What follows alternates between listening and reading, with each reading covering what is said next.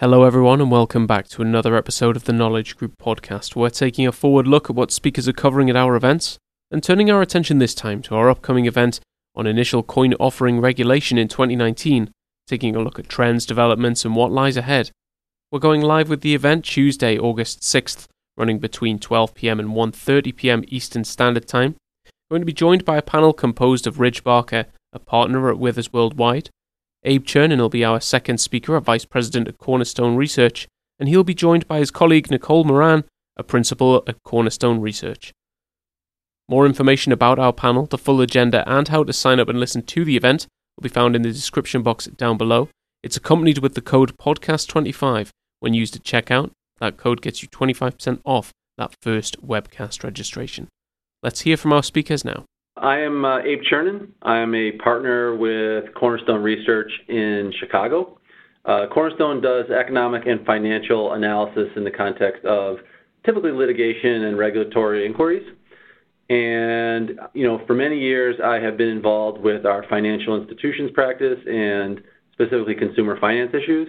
And these tokens have come up as a really interesting potential disruptor for financial institutions, and so I've taken an interest to them. From an economist's point of view, I think one of the most interesting topics to think about is what exactly are these crypto assets?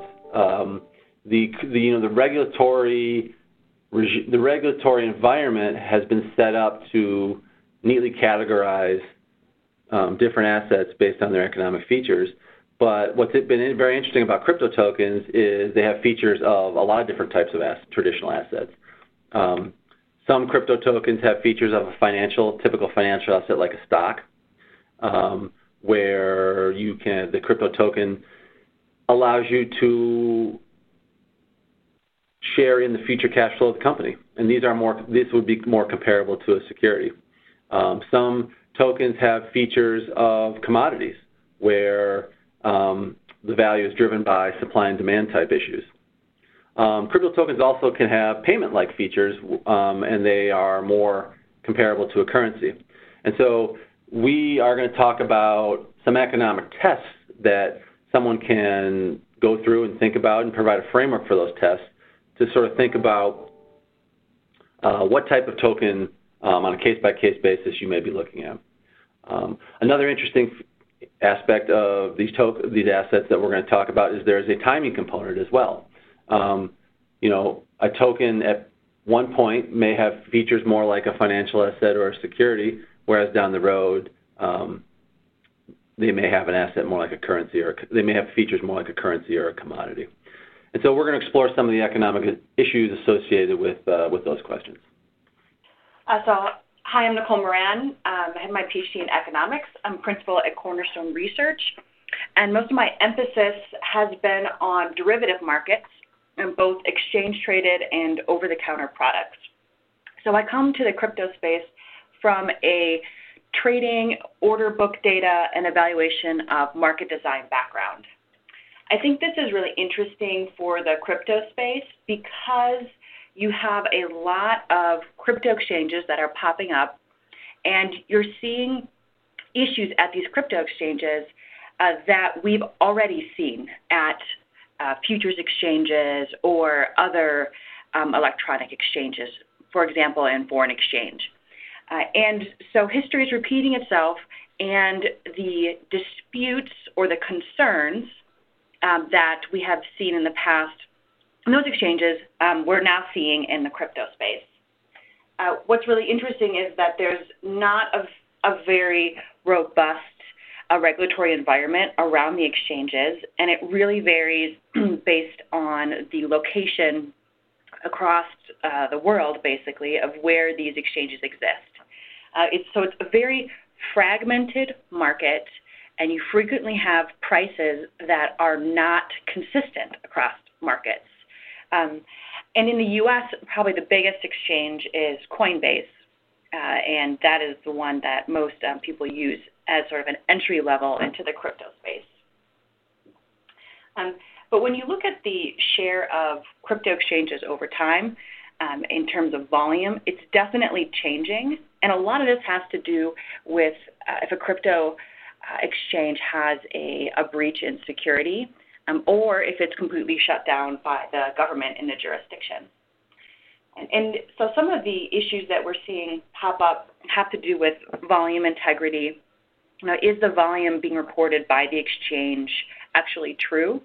And this is a bit more of an issue for non-U.S. exchanges. Other things are people creating bots, basically, to make the appearance of volume. So you're basically running a program on an exchange.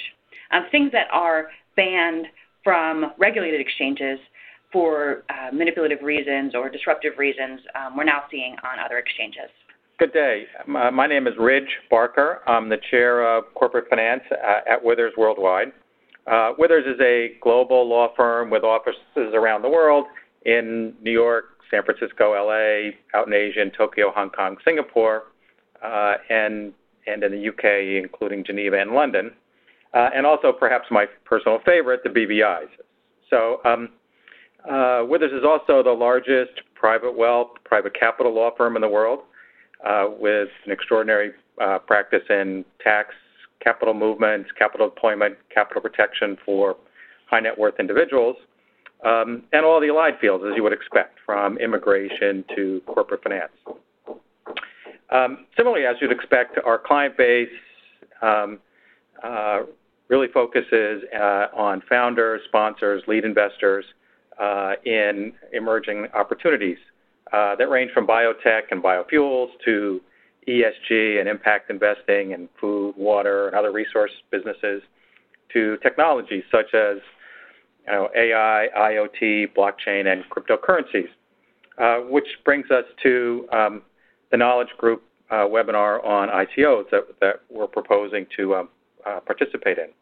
And I'm very pleased to participate in this panel with Abe Chernin and Nicole Moran from Cornerstone.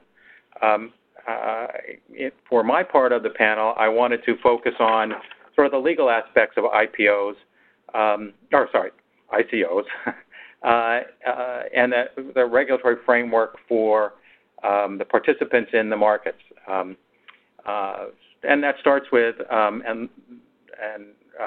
sort of characterization of what is actually being offered, whether it's a security, a commodity, a currency, or something else.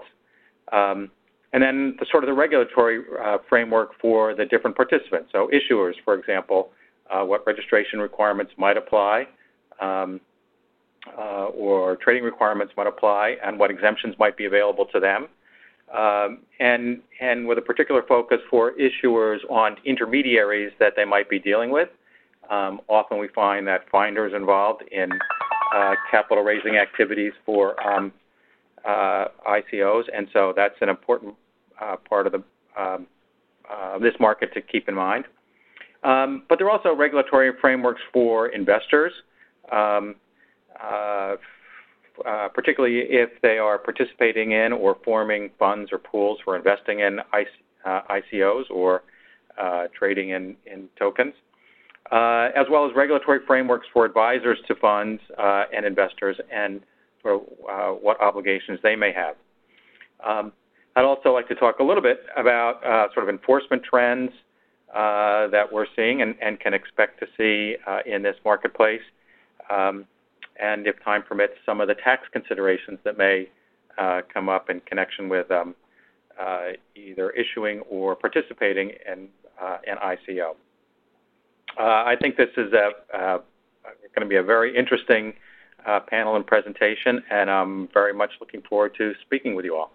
Thanks everyone for listening to this episode of the Knowledge Group podcast. Don't forget, more information about our panel, the full agenda, and how to sign up and listen to the event will be found in the description box down below. We look forward to seeing you August the 6th. And if you want to take part in a Knowledge Group event, don't forget to email us info@theknowledgegroup.org. August 6th is the date of the webcast, and we'll see you there. Take care. Bye for now.